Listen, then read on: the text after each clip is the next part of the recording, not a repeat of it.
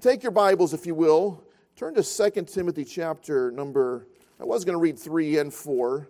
Let's just go to chapter number 4. Let me share just a little bit of scripture with you, share an illustration with you, and I hope it'll challenge your hearts this evening. Of course, chapter 3 of 2 Timothy is talking there, the verse number 1.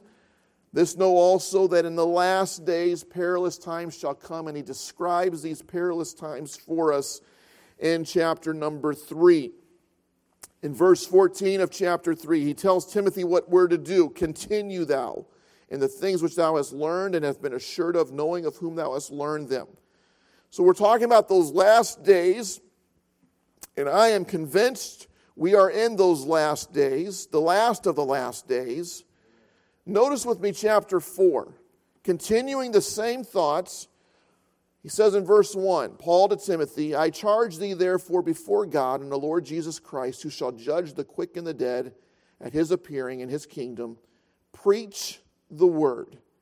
Be instant, in season, out of season, reprove, rebuke, exhort with all long-suffering and doctrine. Timothy, preach God's word, reprove, rebuke, exhort with long-suffering and doctrine for, verse 3, the time will come when they will not endure sound doctrine, but after their own lust shall they heap to themselves teachers having itching ears, and they shall turn away their ears from the truth and shall be turned unto fables.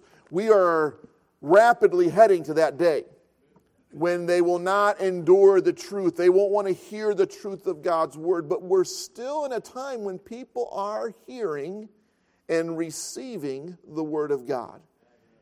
And so, church, we have got to get it out.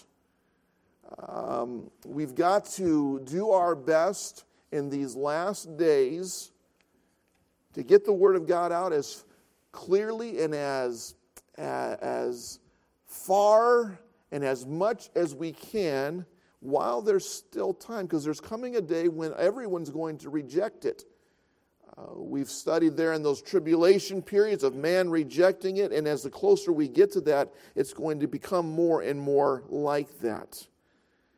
And this last 2 weeks here of going here, I think, was a great opportunity for us to extend our reach, to help with various things, but there are more missionaries coming next month in our missions booster. And then before long, we're back into our missions conference and opportunities. Before we know it, it'll be Church Planters Conference again. We've really got to dig deep and give as much as we can and get the gospel out. And then I want to encourage us in this, that individually, would this be the year you'll get the gospel out individually? Will this be the year that you'll get over our phobias, our fears, and we'll tell people about Jesus Christ? That we'll get out there and share our faith? Justin Green shared a great devotion yesterday in our men's prayer meeting, which, men, if you can come to the men's prayer meeting, I know you'll be blessed by it. He was talking to us about getting the Word of God in us. Getting God's Word in us, reading it, saturating yourself in it. You ever see something that gets saturated with it and it's just oozing out all around? That's what he was describing. Read God's Word, study God's Word, get it into you so that it's just oozing out of you.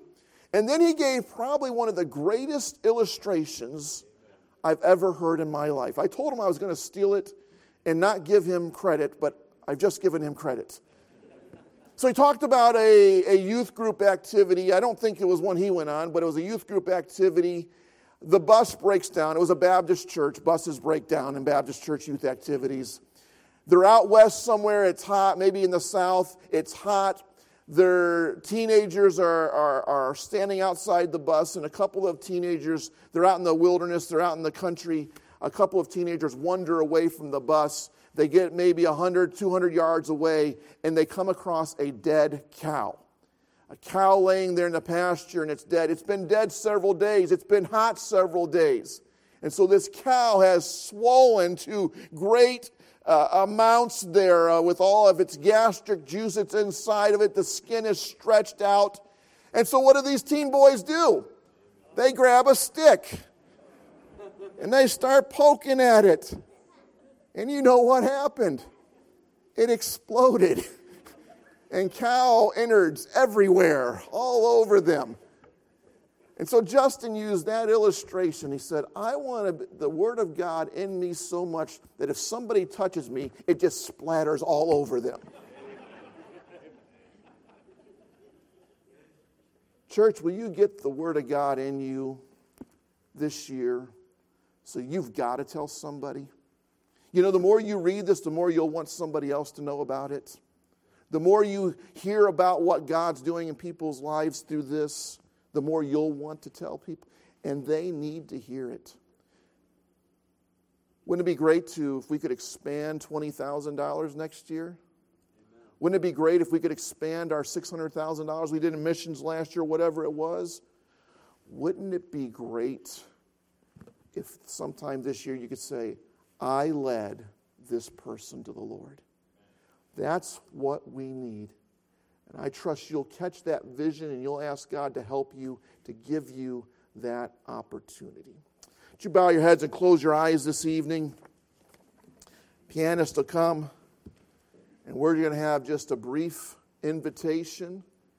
If the Lord's touched your heart through the slides and the testimonies of these church plants or through this little challenge, won't you ask God to work in your heart and be obedient to Him this evening, whether here at the altar or there at your pew, you listen to the Lord this evening. Father, thank you for what we've been able to see and hear this evening. We pray for all of those church planners, God, even the ones that we didn't get to support. Lord, that you'd be with them and encourage them and help us, Lord, to be a blessing to them. And then, Lord, help us to catch the vision for souls. Lord, with our finances and with our efforts, Lord, use this invitation for your honor and your glory in Jesus' name. Heads are bowed, eyes are closed as the piano plays. You be obedient this evening.